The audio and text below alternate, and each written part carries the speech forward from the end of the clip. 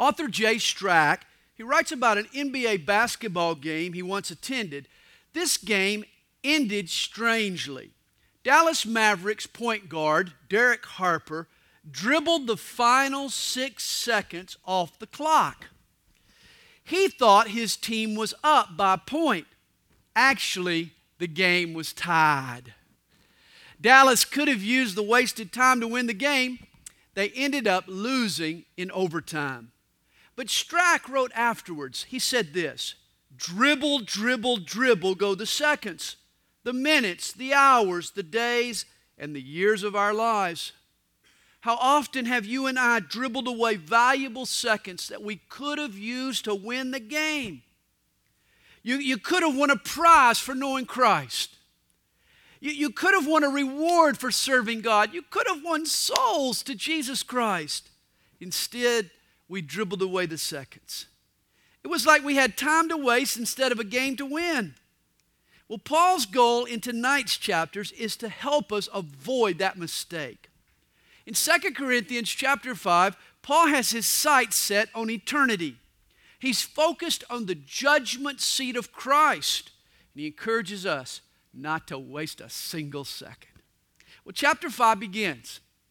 "For we know that if our earthly house, this tent, is destroyed, we have a building from God, a house not made with hands, eternal in the heavens." During Paul's stay there in Corinth, remember, he was a tent maker. He, as well as Aquila and Priscilla, they made tents.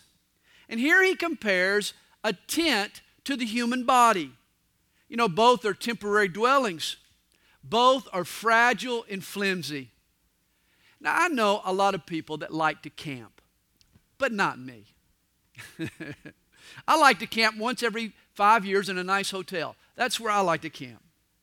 My problem isn't really sleeping out under the stars or enjoying the outdoors. I just hate all the effort that goes into camping. I mean, you got to pack up everything, and then you got to set up, and then you got to tear down. To me, camping is a hassle. And you know what? So is camping out in this body. My, oh my. Think of the time and the energy and the money you and I waste maintaining our bodies. I mean, for starters, you have to refuel the thing 3 times a day. My car can run a week on a tank of gas. You also have to park your body for a few hours every single night to let it rest up. A body requires frequent oil changes. It requires a daily wash and wax. And to top it all off, you're constantly driving into the mechanics for repairs. And you know what really upsets me about my body is I have to drag it around with me everywhere I go. My body is like a tent. A lot of time and effort and energy and money goes into its upkeep. This is why bodies are a hassle. But Paul says that one day we'll swap these temporary tents, these troublesome tents, for a more permanent structure. He says we've been promised a building from God. A building, mind you. You know, when Jesus returns for his church at the rapture, we'll receive a new eternal body. A body made from elements that are not subject to decay or deterioration. Hey, your heavenly body won't have to be refueled or rested or repaired. It'll run on all cylinders at all times. Your eternal body won't be set up or torn down. In your new body, you'll be able to use all of your time and your energy and your efforts, and you can spend it on worshiping Jesus. Hey, one day our spirits are going to be given the keys to hassle-free housing. We're going to get glorified bodies. Once there was a family, they had a little ritual they conducted whenever one of the children's goldfish, pet goldfish, would die. Mom, dad, brother, and sister, they would all gather around the commode. Well, 3-year-old Drew, he would hold the fish, and 5-year-old Alexi, she would say the prayer. And then both kids would flush it down to fish heaven. Well, on one such solemn occasion, after the goldfish had been sent to heaven, the little girl asked her mom, she said, ask if Grandpa, who had died several months earlier, if Grandpa was also in heaven. Well, Mom said confidently, yes, honey, your grandpa's in heaven. That's when the little boy, he asked, who flushed him? Well, hey, when the Lord Jesus returns for his church, we're all going to flush these bodies, and we're going to receive new and perfect and glorified bodies. I can't wait. He says, for in this we groan, earnestly desiring to be clothed with our habitation, which is from heaven. If indeed, having been clothed, we shall not be found naked. You know, the philosophy of Greek culture viewed the body as evil, as totally and completely unredeemable. Epictetus, he once said, a poor soul, he called himself a poor soul burdened with a corpse. That's how he viewed himself. Seneca, a Roman historian, he called himself a slave of his body. The Greek hope for the afterlife was to be free from the body, to be a disembodied soul. But Paul tells us that God has a greater plan for us. He is going to transform these mortal bodies into immortal bodies. We have a house, a building from heaven. One day we're going to be resurrected. He says, for we who are in this tent groan, being burdened, not because we want to be unclothed, but further clothed, that mortality may be swallowed up by life. He said, we're longing not to be a disembodied spirit, but we're longing for this building that God has for us in heaven. God's redemption will not be complete until every trace of sin has been blotted out, and that includes its effect on your body and my body. You know, if you were in a car wreck and all the insurance paid for was just repairs to the engine, you'd be disappointed. How about some body work? Well, God is not only a mechanic, He also has a body shop. He does. He's not only an expert under the hood, purifying and sanctifying and energizing our spirit, but He also redesigns wrecked bodies. And you've got one made in the heavens waiting for you.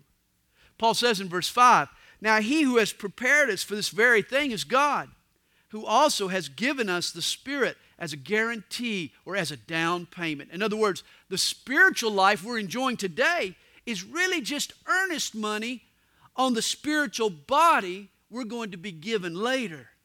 The presence of the Holy Spirit in us means that there's more to come for us. So we are always confident knowing that while we're at home in the body, we are absent from the Lord. For we walk by faith, not by sight. Now, Paul has said he longs. He literally groans for his eternal body. Imagine this eternal body. Imagine, will you, a body that doesn't sag. Gravity has no effect upon it. It never gets sick. It never gets the crud. It never becomes tired. Boy, the older I get, the more I groan for my new bod. Yet here's my current dilemma. I've been given this great hope, but every morning, man, I have to drag out of bed and I have to look at the same ugly mug in the same ugly mirror every morning. I mean, how do I confidently hope for a new body while I'm dealing with the deterioration of this old body? And the answer, Paul says, is faith. As Paul puts it, we walk by faith, not by sight. You know, often people will use the expression blind faith. Hey, but that's an oxymoron. Faith isn't blind. Faith sees more than eyes see. Sight is limited to the temporal and the touchable. It's incapable of seeing what's eternal and what's spiritual. Sight can't see things like hope and love and God and His Spirit and the eternal things. But faith sees them clearly. We hold on to all of God's promises by faith. Now here's Paul's faith. He says, we are confident, yes, well pleased, rather, to be absent from the body and to be present with the Lord. There are two passages, 1 Corinthians 15 and 1 Thessalonians 4, that teach us that believers will have to wait until the rapture to enjoy our new bodies. Yet, the moment the spirit of the believer departs from this earthly tent, he immediately finds himself in the presence of the Lord. As Paul puts it, to be absent from this body is to be present with the Lord. This notion of soul sleep taught in some churches, that the soul sort of hibernates until the resurrection, this is not biblical. The moment we die, our spirit goes straight into the presence of Jesus. Verse 9, therefore we make it our aim, whether present or absent, to be well-pleasing to Him. Whether I go to be with Jesus, whether I stay in this body, Paul says my goal is to please the Lord. For we must all appear before the judgment seat of Christ, that each one may receive the things done in the body according to what he has done, whether good or bad. Now the term Paul uses here, judgment seat, is a translation of the Greek word bema. The bema seat was the platform in Greek towns where the officials would come and make important announcements. From the bema seat, rewards were handed out, decisions were handed down. And one day, every believer will stand before the bema seat of Christ. We'll stand there for the same purposes. Now don't confuse the great white throne of judgment with the judgment seat of Christ. Two different things. Revelation 20 talks about the great white throne where the lost, those who don't know Christ, will be judged and condemned and thrown into the lake of fire. The great white throne of judgment is for unbelievers, while the bema seat is for Christians. Our place in heaven is secured by the blood of Jesus. But our service for the Lord, the things we've done for the Lord, will be tried to see what reward we'll receive. In other words, our motive will be judged. Reminds me of the widow. She was furious over the fact that her husband had bequeathed all of his money to his secretary. I mean, his own wife had been cut out of the will. She rushed to the graveyard to have the inscription on his tombstone changed. But she arrived too late. She hated spending her own money on a brand new tombstone. So she figured that it would be cheaper to just have the grave diggers chisel a little addendum onto what had already been written. Right after rest in peace, she added, until we meet again. Hey, each of us will one day meet again. One day we'll all meet around the bema seat of Christ.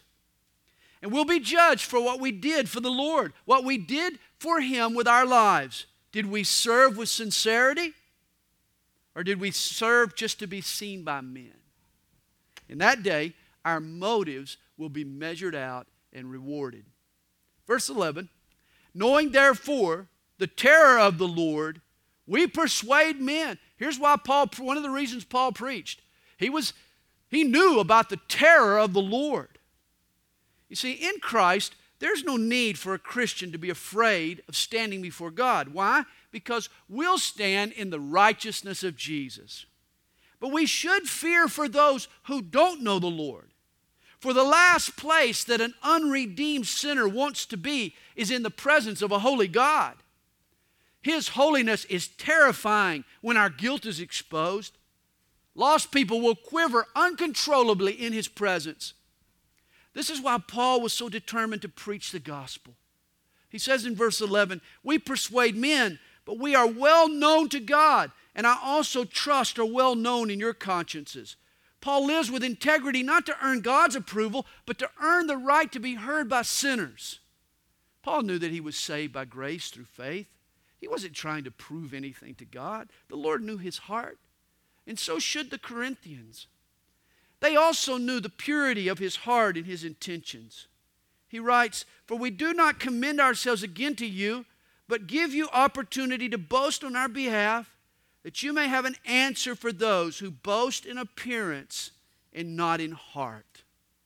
You know, the legitimacy of Paul's ministry was proven by the motivation of his heart. Whereas his critics there in Corinth, they relied on appearance. They were all about the right persona and the right image. Paul wasn't worried about looking good in the eyes of people. He was all about being good in the eyes of God. You know, history tells us that Paul really wasn't much to look at. He was barely 5 feet tall.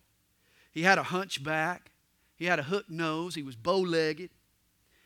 And his thick eyebrows, he had 2 thick eyebrows, looked like a long caterpillar running across his forehead.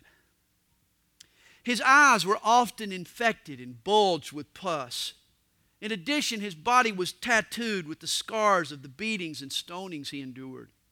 Paul would have never made the cover of GQ magazine, trust me. He was a walking illustration that in ministry, it's heart, not appearance, that matters. And yet the false teachers there in Corinth, they were just the opposite. They all looked like FCA leaders, big men on campus, muscular, handsome, rugged, good-looking jocks. That's what they looked like. These guys tried hard to be cool. They were the hipsters, tall on appearance but short on substance. They wore the designer jeans. They put a little product in their hair. But in the final analysis, they were more about marketing than ministry. They were all hype and little holiness. In contrast to their emphasis on image, folks thought Paul was nuts. They thought he'd gone off the deep end. And you know, he did very little to change their minds. Notice what he says in verse 13. He says, for if we are beside ourselves, in other words, if you think we're crazy, well, then we're crazy for God. Or if we're of sound mind, it's for you. I love this. He says, if you think I'm crazy, just remember, I'm crazy for God. And if you think I'm sane and right, I am. So you can follow my example. Either way, Paul didn't take an opinion poll before he acted. You'll never catch Paul strategizing decisions based on political correctness. He didn't give a rip about what people thought of him. He lived to point people to Jesus. Paul reveals the motive of his ministry in verse 14. I love this. He says, for the love of Christ compels us. I love that. The reason Paul endured the intense suffering and the persecution and the rejection he experienced was because he loved Jesus Christ and because Jesus loved him. He knew how much the Lord loved him, and he wanted to love the Lord Jesus in return. That's what motivated his ministry. Notice so far in chapter 5, Paul has mentioned 3 motivations for serving Jesus. He started out talking about rewards. At the bema seat of Christ, we'll be rewarded for our service. He also talked about fear being a motivation. Those who terror before the Lord. Now he talks about love. The love of Jesus for me, my love in return for him. You know, all 3 are powerful motivators, but without a doubt, the highest and the holiest and the healthiest motivation is love. This is what should compel you and me. Paul says it's the love of Christ that compels us. I mean, knowing in your heart of hearts that Jesus loves you and died for you and rose for you and cares for you. This is what captivates and dominates a person's heart. This is what causes them to go anywhere, do anything for Jesus' sake. A person motivated by the love of Christ is like the ever-ready bunny. They just keep going and going and going. Paul says it's the love of Christ that compels us. If your tank is full of love, you'll never run out of gas. Paul says, for the love of Christ compels us because we judge thus that if one died for all, then all died. Now, here's a truth about your salvation you should understand. When Jesus died, you died with him. Our sin nature was crucified on the cross. Think of it like copy and paste. You know, my computer allows me to copy text from one document and then paste it into another document. And did you know God also can cut and paste? Spiritually, he copied you in the 21st century. And then he went back to the first century and he pasted you in alongside Jesus on the cross. Now you share in all that Jesus has done and accomplished. When Jesus died, the old you, that sin nature, that old sinful you died with Jesus Christ. He's dead. He's gone. You're a new person in Christ. Isn't that wonderful? Paul continues, and he died for all, that those who live should live no longer for themselves, but for him who died for them and rose again. Through Christ, we've died to old desires. We're a brand new person in Christ. God gives every Christian a new identity, a new nature, a new disposition, a new love, a new purpose, even a new power. And he figures the least we can do is to embrace this new life and live it to the fullest. Live it by faith. Verse 16, therefore from now on, we regard no one according to the flesh. Even though we have known Christ according to the flesh, yet now we know him thus no longer. Now this is an incredibly significant statement that has revolutionary implications. I will say this, and it's true. This verse 16, will change your life if you understand it. Paul uses Jesus as the example. On earth, the disciples knew Jesus as a man. They were familiar with his appearance. They related to him physically, tangibly. You know, even today, we picture Jesus' human traits, Middle Eastern features, black hair, maybe a Jewish nose. That's how we envision him in our minds. His humanness enabled the disciples to identify him on the street and to follow him. But you see, now that he's ascended into heaven, now that he's rose from the dead and has this resurrected body, we no longer relate to Jesus physically. We relate to him spiritually. This means that his former appearance is no longer that significant. Now, certainly the fact that he was with us is theologically important. But the specifics of his appearance, his height or his weight or his facial features or his physique are no longer a relevant issue to us. He now has a resurrected body. This is why God doesn't provide us any photographs or any portraits of Jesus. Have you ever wondered? I mean, the omission was very intentional. God is teaching us a new way to view one another. Since we all now have become new people in Christ, why focus any longer on the outward person? Why not look beneath the surface of the people that you meet? As best we can, God wants us to look past the body of the person we're relating to, and he wants us to view them spiritually in Christ. And the first way to apply this principle is personally. Hey, why get bummed about your own appearance? The real you is not the outer person, it's the inner person of the heart. Remember, this body is just a tent. It's a temporary shell. It's bound to crack and weather with time. Hey, I'm more than this outer shell. I'm not the shell, I'm the nut inside. The real me is the nut inside. That's how God views me, as a delicious nut. This is how we all should see ourselves. Years ago, I ran across a revealing quote by supermodel Carol Mallory. She said this, "Everywhere I went, my figure followed, but I learned I am not my figure." Hey, your looks are not you. Your personhood involves more than just how fit you are or how smart you are or how athletic you are. The real person, the real you, is the person deep down inside. You are what you are spiritually. Paul said, by the grace of God, I am what I am. And here's another way that men particularly can apply Paul's people principle. Next time you see a supermodel or a girl you think could be one, next time you see a pretty girl, remember, you're not really looking at that girl. The real person is underneath the wrapping paper. In reality, that pretty girl might be a lonely, sad, vindictive, ugly person. She's definitely a soul in need of Jesus. Paul's point for all of us is to learn to see ourselves and other people in terms of who we are in Christ, not our physical appearance. So, if you're overweight, well, you can keep working on it, but don't get bummed out about it. The real you is the new you.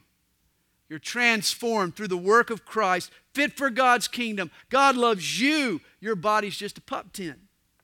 And one day you'll trade it in for a mansion. Thus Paul writes triumphantly, he says, therefore, I love this verse, if anyone is in Christ, he is a new creation. Old things have passed away. Behold, all things have become new. Realize a Christian is a new species of creature that prior to the first century had never roamed this planet before. Did you know that? We're new creations. Now, you might have some friends that believe that aliens are coming to earth.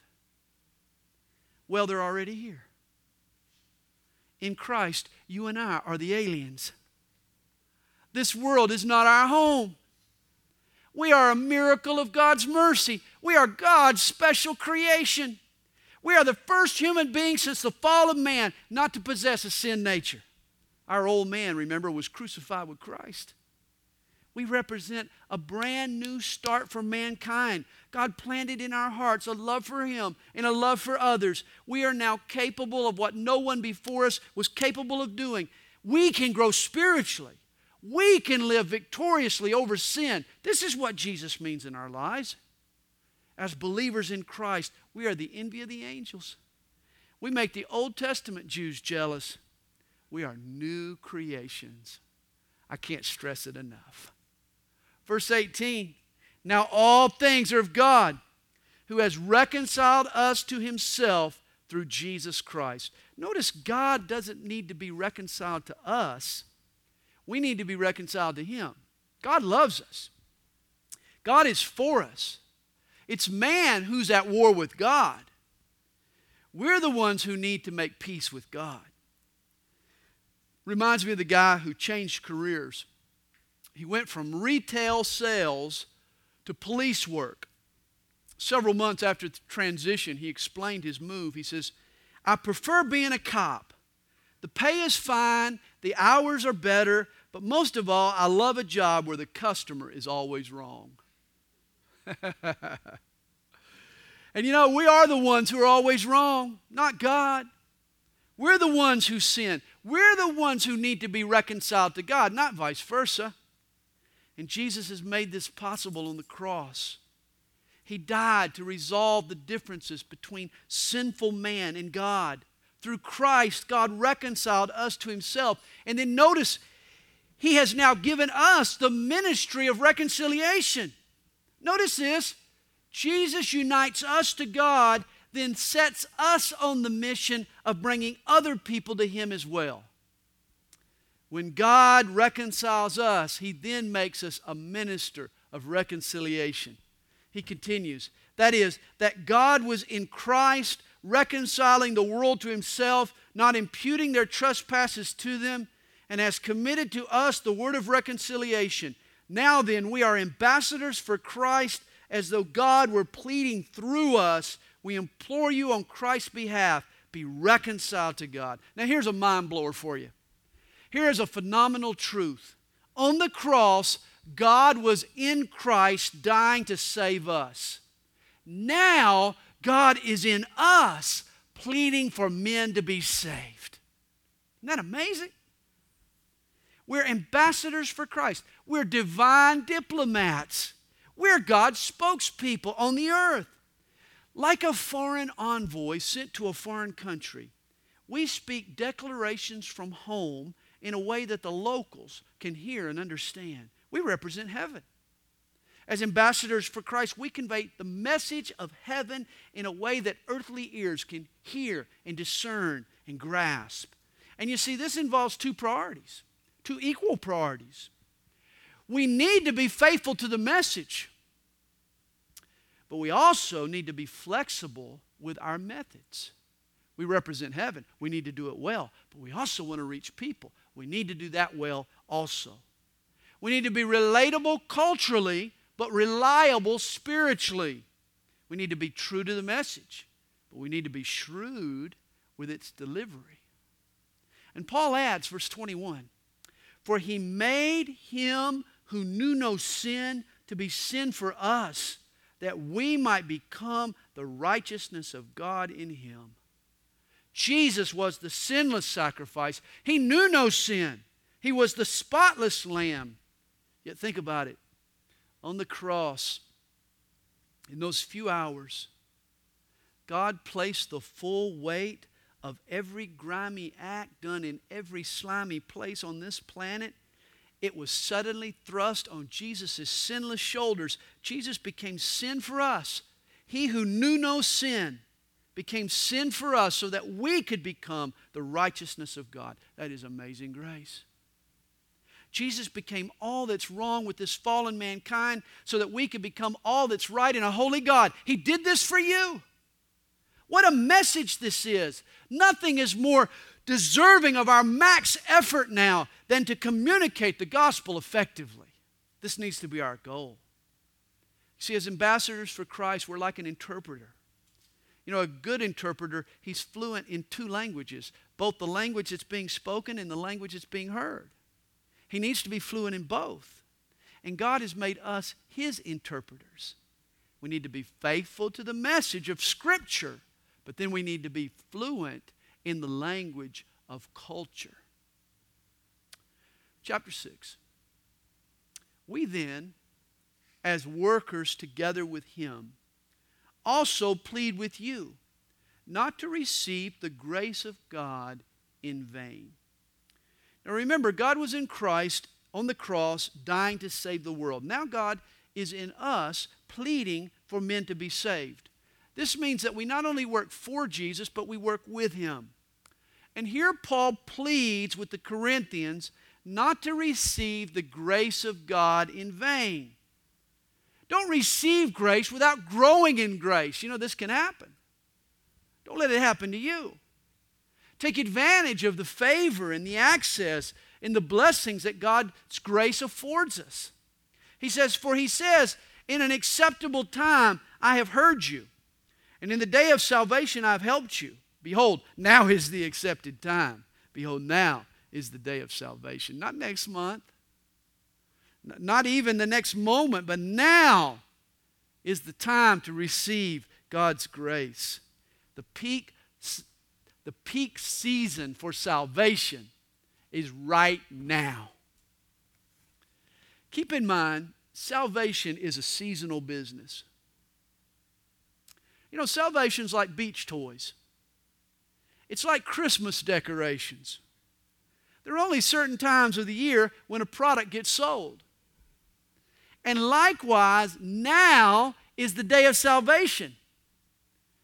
Right now is the season for salvation. Did you know when time ends and eternity begins, you'll no longer be able to obtain salvation? Now's the season for salvation. Today, the shelves are stocked. Today, business is brisk. In fact, God needs some help behind the counter. I used to work in a grocery store, and there was a rule. If customers were stacking up at the registers, even if you were on your break or at lunch, you got back to work immediately. You dropped what you're doing, you went back to work. The goal was to never make a customer wait. And this is why today God is calling for all of His people, all of His servants, to come to the front of the store. We got customers trying to check out, and they need to be told the gospel. And when I talk about that day when time ends and eternity begins, I'm not just speaking of the day that Jesus returns. Time ends and eternity begins every day for millions of people on this planet who die and meet their Maker. Right this second, people all over the globe are checking out, and they all desperately need Jesus. You hear a lot of talk today about near-death experiences. Folks see bright lights. They walk down long tunnels. Well, I hate to burst your bubble, but that's not really what you're going to see when you die. It's not. The problem is that near-death experiences aren't really dead experiences.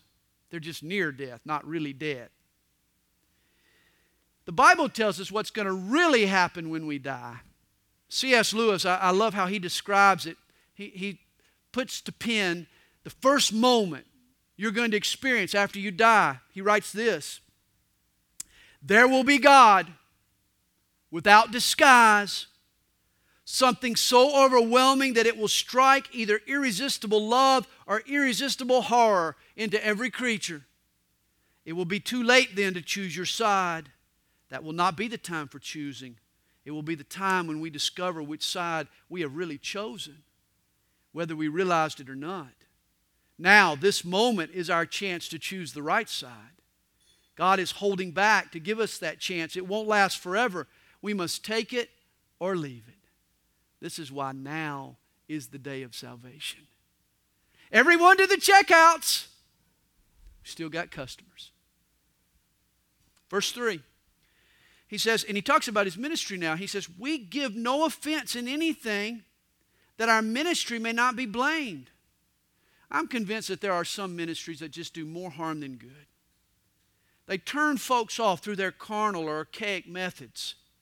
The gospel will offend by its very nature. We don't want to offend unnecessarily.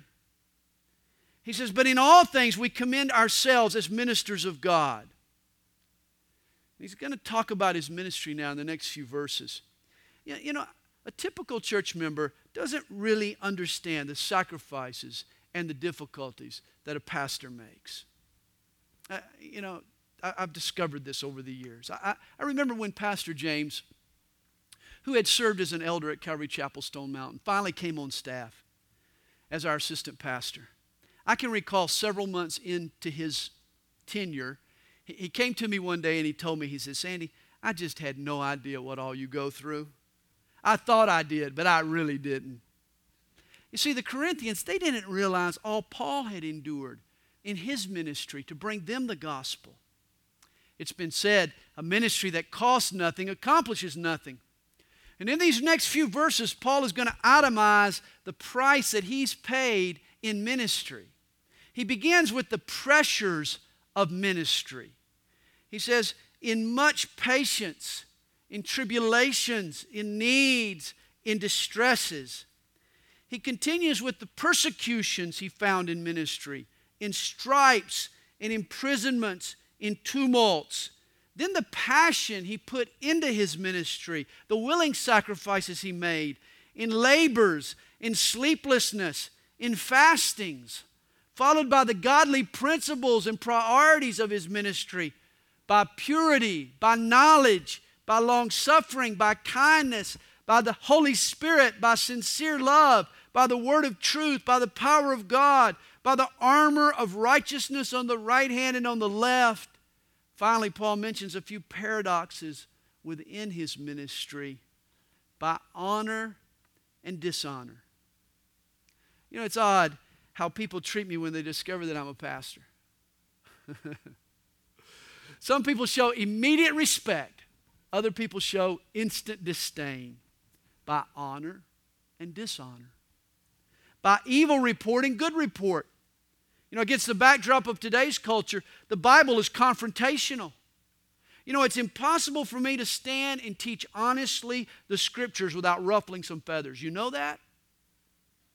Not a week goes by that I don't make somebody mad. Trust me. Every message I preach ends in a split decision. Some folks call it a good report. Other people get offended. He says, by evil report, by good report, as deceivers, and yet true. I mean, not only do I teach, but I also lead. And there are those who like the direction I set. They believe that I'm sincere and I'm seeking the Lord. I'm true. But then there are others who disagree. They think I'm a phony. You know, that I'm a liar, a deceiver. I'm telling you, every decision I make is met with controversy. This is what makes it so tough. He says, as unknown and yet well known. You know, people think that everybody knows the pastor. But in some ways, nobody knows the pastor. Oh, everybody knows I'm Pastor Sandy. But a lot of times you forget that I'm Kathy's honey. And I'm dad to 7 kids now. And I'm G-daddy to now 2 precious grandbabies. And I'm even a pastor to other pastors. You see, everybody knows that I'm Pastor Sandy, but few people remember I got a life outside of what I do for them. As unknown, Paul says, and yet well known. Here's another paradox. As dying, and behold, we live. Paul says we die to pride and selfishness, but all the while, God's life swells up in us. It's wonderful. He says that's chastened and yet not killed. God allows the pastor to taste tough times. He disciplines pastors as well. And what doesn't kill them makes them better. It does. Verse 10, as sorrowful, yet always rejoicing. Oh, ministry is so full of highs and lows. You wouldn't believe it. I mean, I can get my heart broken by a friend that I trusted 1 second, and then a few seconds later, I get the joy of leading somebody into the kingdom of God through faith in Jesus Christ. I mean, it's high 1 minute, a low the next. That's why you got to be persistent. Here's another irony. As poor, yet making many rich. Often a pastor gets by on a meager salary. All the while, he helps others grab hold of their spiritual riches in Christ. As having nothing and yet possessing all things. I mean, a pastor's bank account might hover near zero. But if he serves the Lord, he's laying up treasure in heaven. God will support his ministry with whatever he needs. You see, Paul's discussion about ministry wasn't tooting his own horn. That wasn't what he was doing. The Corinthians had questioned him. And Paul now just wants his friends in Corinth to know what he's endured for their sake. Like all humans, he desires to be respected. And he has that need, to be appreciated. And I got to tell you, I know how Paul feels. Been there, done that, got the t-shirt. The toughest times in ministry are when folks criticize what they see, all the while ignoring the sacrifice you're making that they can't see. When people don't trust your heart, when they don't appreciate your efforts, it's tough. It's not right, it's not fair. But always remember, neither was the cross. It wasn't fair either. Several years ago, I came under attack from a group of critics within our church. They had some problems with what I was doing and some decisions I was making. And I'll never forget going over to my dad's house one morning and asking for his advice. I can remember going in and just sort of spilling my guts. And I said, Dad, you would think that after serving faithfully for 13 long years, I wouldn't have to keep proving myself. They keep wanting me to prove myself. And I'll never forget what my dad told me. He looked me straight in the eye and he says, Sandy, in this world, you got to prove yourself to people every single day. It's true. You see, Paul didn't have to prove himself to Jesus, but he had to prove himself to people every single day. So does the pastor. So does a ministry. Paul continues in verse 11. O Corinthians, we have spoken openly to you. Our heart is wide open. In other words, we've been spilling out our guts to you. We've been honest with you. You be honest with us. You are not restricted by us, but you are restricted by your own affections. Paul says, stop blaming me for your problems. I'm not the issue. You're causing your own problems. I'll never forget one night I was listening to the Dr. Laura show on the radio. She's a straight shooter. And a caller was talking about all of her problems, the problems that her parents were having.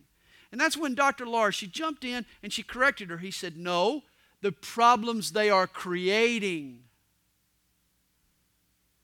She explained that when a tornado demolishes your house, you have a problem. But when you act selfishly and make bad choices, you're creating a problem. There's a difference. There's a difference between having a problem and creating a problem. And Paul is saying that these Corinthians, they're creating their troubles. They're not victims. Verse 13, now in return for the same, I speak as to children, you also be open. He's saying, now I've been honest with you. Now you be honest with me. Do not be unequally yoked together with unbelievers. And here is a crucial biblical principle. The imagery Paul evokes here is that of a plow pulled by 2 oxen. The necks of the animals are placed in a wooden harness or a yoke. This yoke was constructed to force the oxen to work together. It caused pain if one of the oxen refused to cooperate with the other. The yoke would choke the one who pulled ahead. It would pinch back on the one who lagged behind. The restrictiveness of the yoke caused teamwork. It forced teamwork. Thus, it's easier on the animals to yoke together two of the same breed. Mix a donkey with an ox, and all you do is ensure friction and frustration. Different species have different natures that will pull apart and fight each other. And likewise, a believer and an unbeliever are separate species. Different breeds with different natures. There's no way around it. A believer is born of God. They're alive to the things of God, whereas the unbeliever, though a nice person, maybe, they're still dead in their sin, and they're unaware of God's Spirit. Hey, put these two breeds together in the same yoke, whether that yoke is a marriage or a business or a roommate situation or a serious dating relationship. Put two different species in the same yoke and you produce long-term frustration. Oh, at first the two parties might work well together, but over time they'll eventually pull in separate directions. They'll either pinch or they'll choke each other. The yoke will cause pain. Paul asks 5 rhetorical questions. He says, for what fellowship has righteousness with lawlessness? None. And what communion has light with darkness? None. And what accord has Christ with Belial? Belial means worthless. It was an ancient epithet for Satan. In other words, what accord, what agreement has Christ and Satan? None. And then he concludes, or what part has a believer with an unbeliever? And sadly, none. You know, some stuff just doesn't mix. Oil and water, honey and vinegar, drinking and driving, hot days and chocolate bars, water and electricity, bulldogs and gators, sunshine and homework, believers and unbelievers. You see, chapter 5 calls us to be ambassadors for Christ. That means we need to speak the language and relate culturally to the people around us. We can't withdraw from the world and still be ministers of reconciliation. But neither can we become overly involved or overly entwined with the world, or we end up vexed and frustrated. You see, it's one thing to have contact with the world. It's another thing to enter a contract with the world. We can interact, but we step over a lethal line when we get too intertwined and too interconnected. Paul adds one more question in verse 16. He says, "And what agreement has the temple of God with idols? For you are the temple of the living God. As God has said, I will dwell in them and walk among them. I will be their God, and they shall be my people." Guys, you are God's kids. That's why it's often said, if a child of God marries a child of the devil, then the child of God is sure to have some trouble with his father-in-law. It's true. In fact, all that's more true than you really know. I could fill a 5-gallon bucket full of the tears I've had shed in my office by people who experience the pain of being married to an unbeliever. Nothing is as agonizing and as complex and as taxing on a Christian as being married to someone who doesn't share their most basic, heartfelt allegiance to Jesus Christ. There's a road sign at the beginning of the Alaskan Highway. It reads, "Choose your rut carefully, you'll be in it for the next 200 miles. And if you're a single Christian dating an unbeliever, that road sign is for you. You need to give some serious thought to the person you marry. And let me add, you young girls, listen to what I'm saying. And you young guys. And let me add one more thought. Just my opinion. Just my conviction. But it is absolutely true. And it's this. You'll never marry an unbeliever if you never date an unbeliever. That's true. Well, chapter 6, verse 17 quotes Isaiah 52. "Therefore come out from among them and be separate, says the Lord. Do not touch what is unclean, and I will receive you. I will be a father to you, and you shall be my sons and daughters, says the Lord Almighty. In our interactions with the world, we need a balance. Don't isolate yourself from the world, but neither should you assimilate its values and its relationships. We need a healthy mix. Be a friend of sinners, but make sure you fellowship with saints. That's the difference. Remember 1 Corinthians 15, verse 33, evil company corrupts good habits. Hang out with the wrong people and you'll eventually get hung out to dry. A mom was trying to teach this to her sons one day, and she was out in the garden. She held up her 2 white gloves. And then she said, boys, notice when I stick these gloves in the dirt, the gloves become dirty. The dirt doesn't become glovey. Don't let the folks you're trying to lift up end up dragging you down. Make sure you give your whole heart to Jesus and fellowship with His people. So, Father, thank you for your word tonight.